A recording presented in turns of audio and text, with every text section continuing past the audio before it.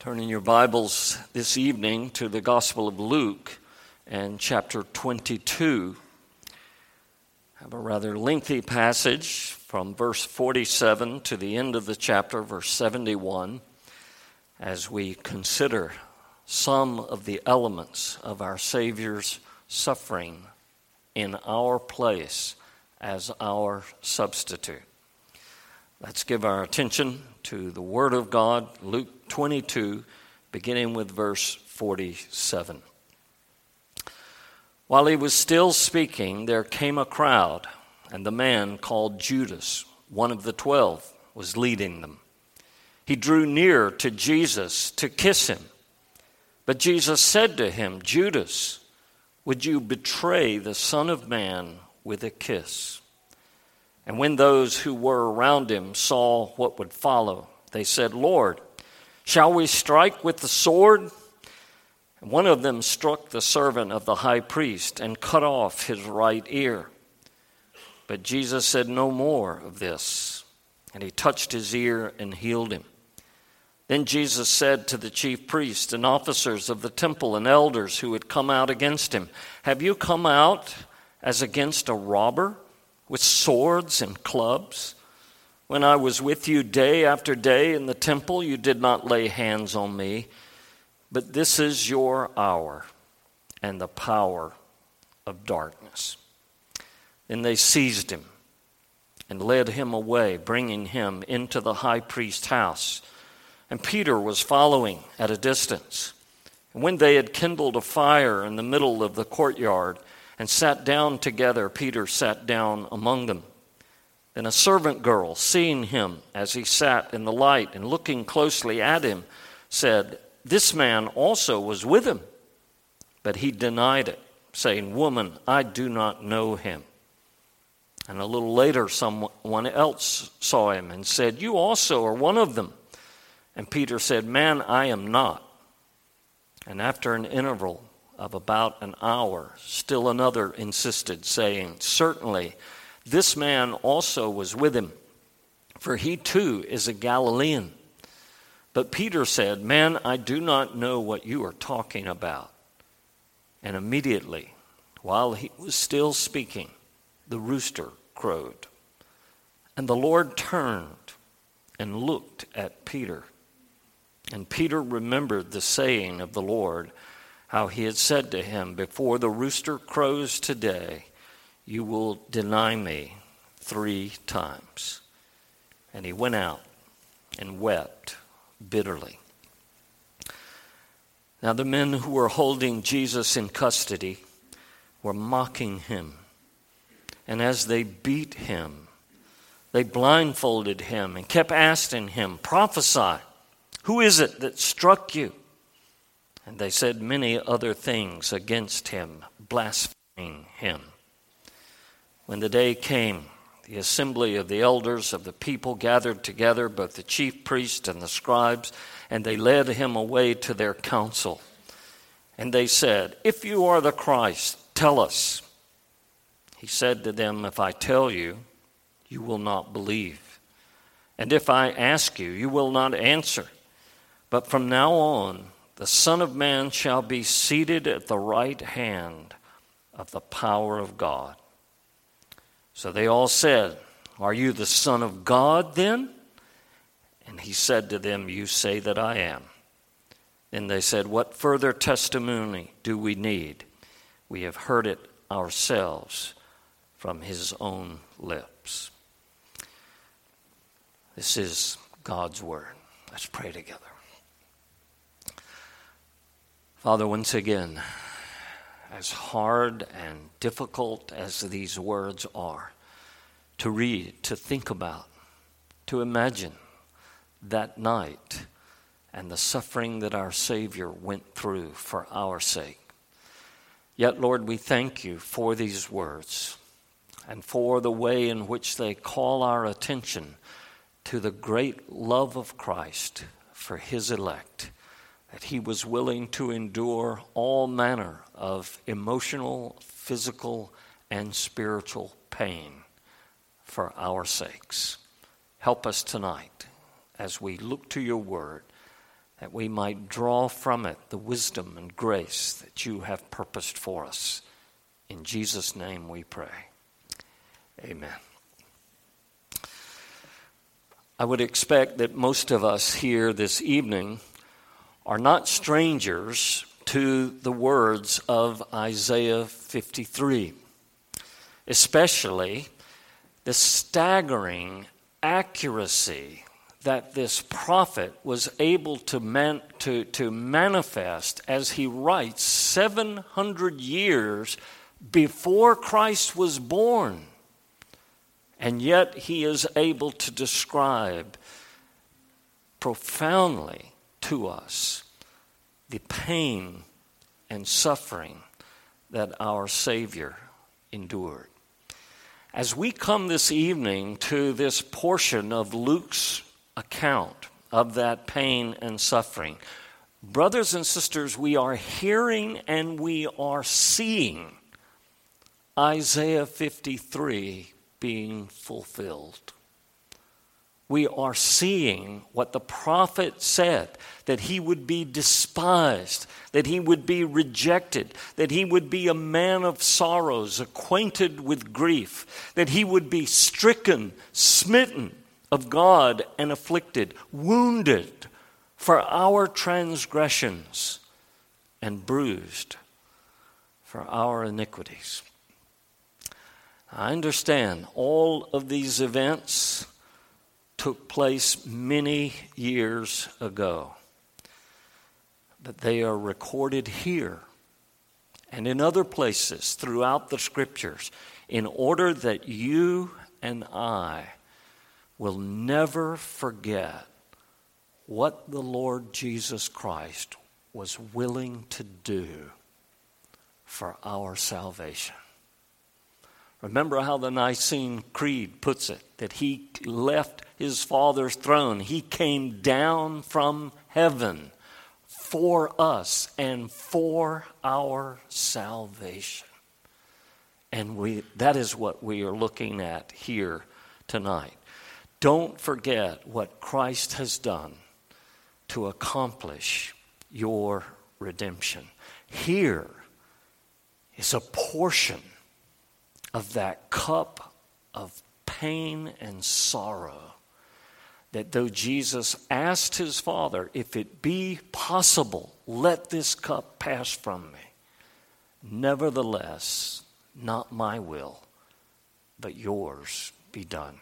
This is part of the cup that our Savior drank in order for us to have eternal life. Now, beginning with verse 47 in chapter 22 and going all the way to the end, to verse 56 in chapter 23, Luke is chronicling for us the emotional, the physical, and the spiritual suffering of Christ. And while just reading these words is not easy, how much more so to think of anyone being treated this way. Just to think of what we have just read and to imagine it taking place in front of us is troubling to us. But even more when we realize that this was the Son of the living God. This was God himself in human form, the Lord Jesus, the image of the invisible God, freely and willingly submitting to this kind of hatred and vitriol and abuse from the hands of wicked men. That, my friends, demands divine help tonight for you and me to even understand what we're reading and to try and by God's grace penetrate into the depths of this great struggle our Savior endured. This evening we're going to consider the first three phases of the grief and pain that Christ endured on our behalf. The first thing that I want us to consider is he was betrayed by Judas. So beginning in verse 47, going down through verse 53, here is Isaiah 53:3, that the servant of Jehovah would be despised and rejected by men. The servant of Jehovah, the Son of God, would be despised and rejected by men. Again, I would feel comfortable in thinking that many of us have experienced rejection in one form or another. Rejected by a girlfriend or a boyfriend, rejected by perhaps a spouse, rejected by employers, rejected by coworkers, mistreated, abused in various ways. And my friends, rejection by anyone is a painful experience. But it is especially painful and especially difficult when we are rejected by someone who once claimed to be our friend. Perhaps you have tasted that bitterness in your own life. Now listen, Jesus knew the heart of Judas. He knew that he was not a true disciple. He knew that he would turn away. But even so, here was a man, this Judas Iscariot, here was a man who had for over 3 years, enjoyed close and intimate communion with Christ, at least in his physical presence. Here was a man who had been taught the truth by Jesus. Here was a man who had seen his miraculous power, raising the dead, healing the sick, feeding 5,000 with a few loaves and a couple of fish. Here was a man, to borrow the language of Hebrews 6, who had tasted the powers of the world to come. And yet, for all of that, here was a man who now comes, still pretending to be a friend of Jesus, and he betrays him into the hands of his enemies. And all of that he does with a kiss, a sign of affection. And yet he had already determined that was the way he would single Jesus out in the darkness of the night in the Garden of Gethsemane. And he says, the man that I kiss, that's him. Take him. Even Jesus seems to be amazed at this level of hypocrisy. And he turns to Judas and he says, Judas, will you betray the Son of Man with a kiss? It's staggering to think the hardness of heart here and the hypocrisy that Judas had maintained. And brethren, what a painful rejection that betrayal must have been. Now, when other disciples realized what was happening, they respond in verse 49, Lord, shall we strike with the sword? Should we fight back? Should we defend you against this betrayal? And Peter, like usual, not waiting for an answer, drew his sword and struck the servant of the high priest and cut off his ear. This treachery was a painful rejection. But notice Jesus' response. Here is a very valuable lesson when Jesus says, put away your sword and permit even this. Don't strike with the sword. That's not the answer to this situation. This is an important lesson for us because rejection can be hard. It can be painful. And the unregenerate man is almost always going to respond in kind. You hurt me, I'm going to hurt you back if I can. You are mean to me, I'm going to be mean to you. You say bad things to me, about me, to others, I'm going to say bad things about you to others. But that is not the example that Jesus gives us to follow. Turn over to 1 Peter chapter 2.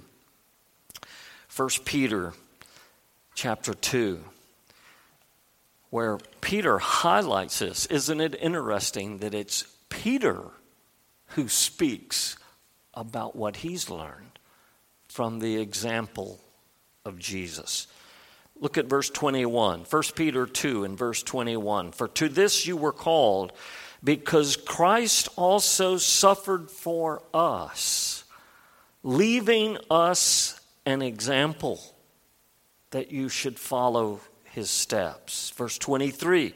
Who, when he was reviled, did not revile in return. When he suffered, he did not threaten, but he committed himself to him who judges righteously.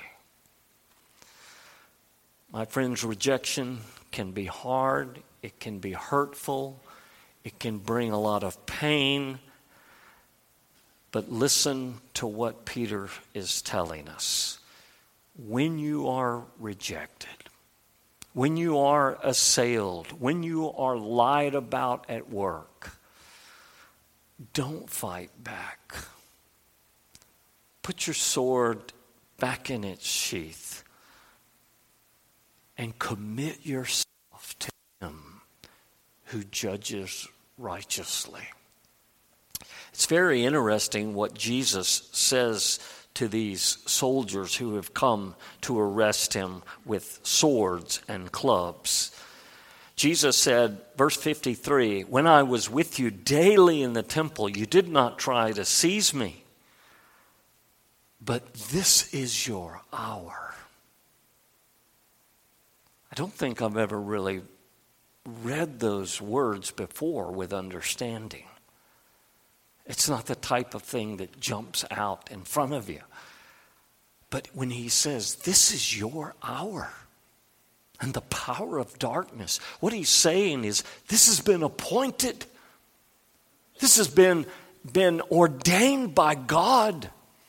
This is your hour, you men of darkness. And I am not going to resist it. He submitted to it because this is the cup his Father had appointed for him to drink in order that we might be redeemed. So Jesus says this is the doctrine of God's promise. It helped Jesus in that hour to trust his Father. It helped Peter so that later he would write those words that we have just read. It can help you and it can help me if we will learn it. Secondly, we have Christ being denied by Peter. So verses 54 through 62.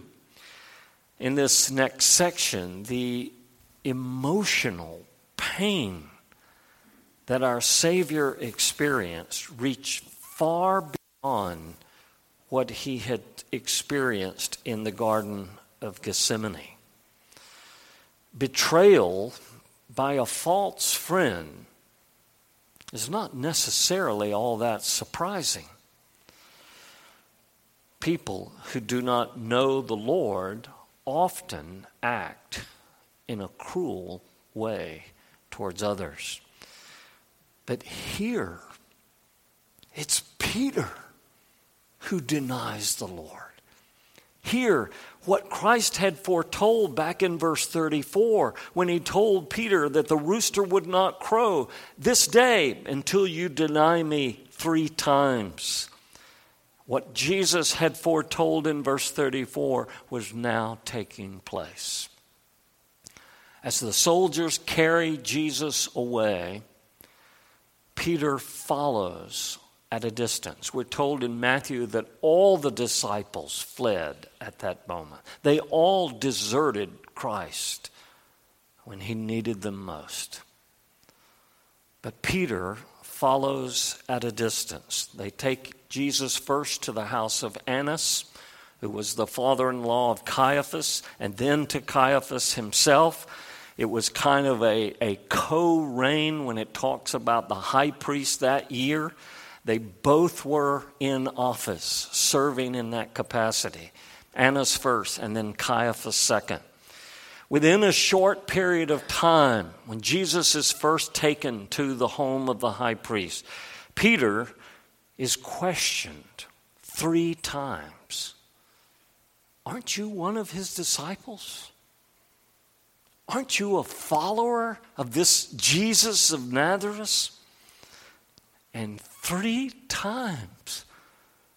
My friends, just think about that. 3 times. He's challenged. And 3 times he says, I don't know what you're talking about. I don't even know who this man is. It's very hard for us to understand how that could possibly be. Verse 60 and 61 tells us, as soon as Peter denied Jesus the 3rd time, the rooster crowed. But that's not all. There's this interesting little phrase that at that moment, when Jesus turns, looks at Peter after the 3rd denial. And I don't think that you and I can rightly imagine the pain and the sorrow that would have been in Jesus' heart at that moment. To be betrayed by Judas was one thing, but to be denied by one of your closest friends, that is entirely another. And we're told that when Jesus looked at Peter, Peter went out and wept bitterly. Unlike Judas, Peter remembered the words of Jesus. And more than likely, he remembered very well how he had so vehemently protested that that would never happen. And yet it did. And he went out and wept bitterly. My friends, I think there are a couple of things for us to take note of here. One is to realize God is grieved by our sin. If you remember how the Apostle Paul writes in Ephesians 4 and verse 30, he says, do not grieve the Holy Spirit of God, by whom you were sealed for the day of redemption. And what is the things that Paul is thinking of when he says, don't grieve the Holy Spirit? He's thinking of bitterness. He's thinking of anger. He's thinking of malice. And in contrast, he says, be kind to one another. Be tender-hearted. Be forgiving. Forgive one another, just as Christ has forgiven you. God is grieved by our sins, just as Jesus was grieved by the sin of Peter's denials. But when there is true confession and when there is biblical repentance of those sins, God brings healing. He brings restoration. You can read about that in John 21 and 15 and following, where Jesus, shortly before his ascension into glory, tells Peter, "Do you love me? Feed my sheep." I'm not done with you, Peter. I'm not angry with you, Peter. I'm grieved by what you did. But if you turn from that and seek me, you can resume your ministry of feeding my sheep, feeding my flock, and taking care of my people. It's interesting that on the day of the resurrection, the angels tell the women, "Go tell his disciples he is risen, and tell Peter." Peter is singled out as one who needs to hear the reconciling work of Christ, the forgiveness of God. And there are many other examples that when God works in the heart and in the mind and in the life of his children, think about the psalmist David when he writes Psalm 51 and verse 17, "The sacrifices of God are a broken and contrite heart. These he will not despise." And when that broken, sorrowful heart is accompanied with earnest prayer, "Create in me, O God, a clean heart. Renew a right spirit within me. Do not take your Holy Spirit from me." God brings restoration. And later we hear from the psalmist in Psalm 130, "With you there is forgiveness, that you may be feared." My friends, you may be sitting here tonight, perhaps weeping inside because of your sin. There is forgiveness with God for sin when we listen and follow his instruction. Well, the Lord Jesus had been betrayed by Judas. He had been denied by Peter. That the cup of suffering was not yet full. And so we look at our third, final point. Christ is mocked, beaten, blasphemed by the Jewish leaders. You know, if you've been here over the series, that it's been weeks, days now that the chief priests and the scribes have been wanting to kill Jesus. They've been wanting to take him. But every time they wanted to do that, there was always a massive crowd of supporters and people surrounding him. Judas has now given them a time and place where they will have an opportunity to take Jesus privately. These soldiers, these chief priests, these scribes and elders were wicked men. They were, as Jesus called them elsewhere, children of their father, the devil. These were not friends of God or of Jesus. And even knowing that, when we read the way that these men treated the King of Glory, I don't know about you, but it's hard. It's hard to even imagine this taking place. The very people that Jesus came to show the way of salvation to rejected him and reviled him with anger and with hatred. In verses 63 and following, we read that the guards took him. They bound him hand and foot. He could not defend himself. And then what did they do? They began to mock him. They began to beat him. The word literally means to strike with the fist. These men were punching Jesus as hard as they could with their fist. They struck him in the face. They blasphemed him. They said everything mean and hateful about him that they could possibly think of. And we all know he could have destroyed them.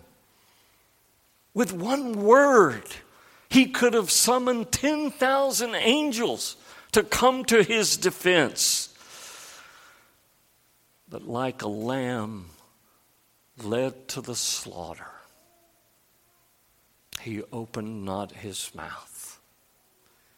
He was stricken, smitten, and afflicted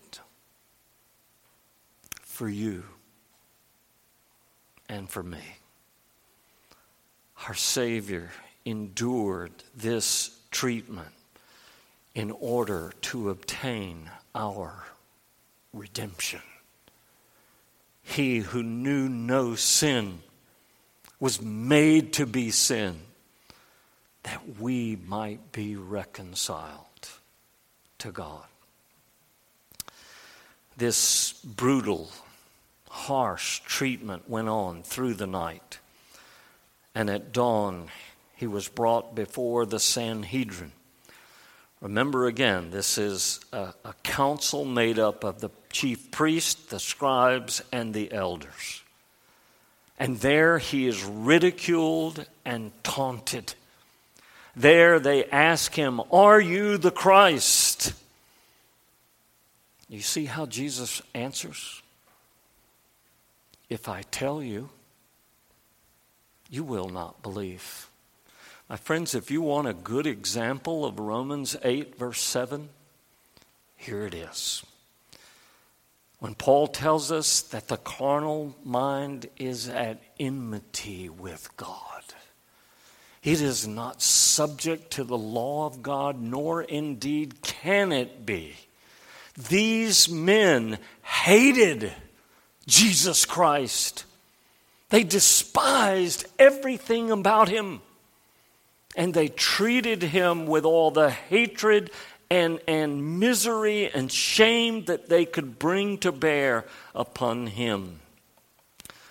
And Jesus says, from here on, after this, you are going to see the Son of Man at the right hand of God, the power on high. Now that response may not have registered poignantly with us, but it did with them, because they knew exactly what he was claiming. He was claiming deity. He was claiming to be the promised Messiah. He was claiming to be the servant of Jehovah, who is mentioned in Psalm 110, verse 1. The Lord said to my Lord, sit at my right hand until I make your enemies your footstool. They knew exactly what Jesus was saying. And hence the question, are you then the Son of God? And Jesus said, you say that I am. At this point, they say, we don't need to hear anymore. This man deserves to die. Take him to Pilate. The Jews could not crucify anyone on their own authority. They had to have approval from the Roman government. This is only the beginning of his misery and his pain. But I trust it begins to give you some sense, as the hymn writer says, mine was the transgression, my treason, Jesus. I crucified him. Brothers and sisters, it's because of our sin that Jesus endured this grief, this sorrow, and this pain. And now he is seated at the right hand of God the Father on high. And one day will come again, and we will see him, and we will be with him forever. If we are trusting in him, if we have confessed our sin, repented of those sins, and looked to Jesus, he will take us as his own, and we will know an everlasting blessing and favor from his hand. Well, let's pray together. Father, we do thank you again for a great Savior, one who was willing to endure the worst conceivable pain and ill treatment at the hand of wicked men in order that he might redeem us from our sins and bring us safely to glory. Would you bless us as we think upon these things, and in the coming weeks as we see yet more and more intensely the suffering that our Savior endured, even the forsaking of God. We ask that you would give us great mercy and that you would give us understanding of these deep truths.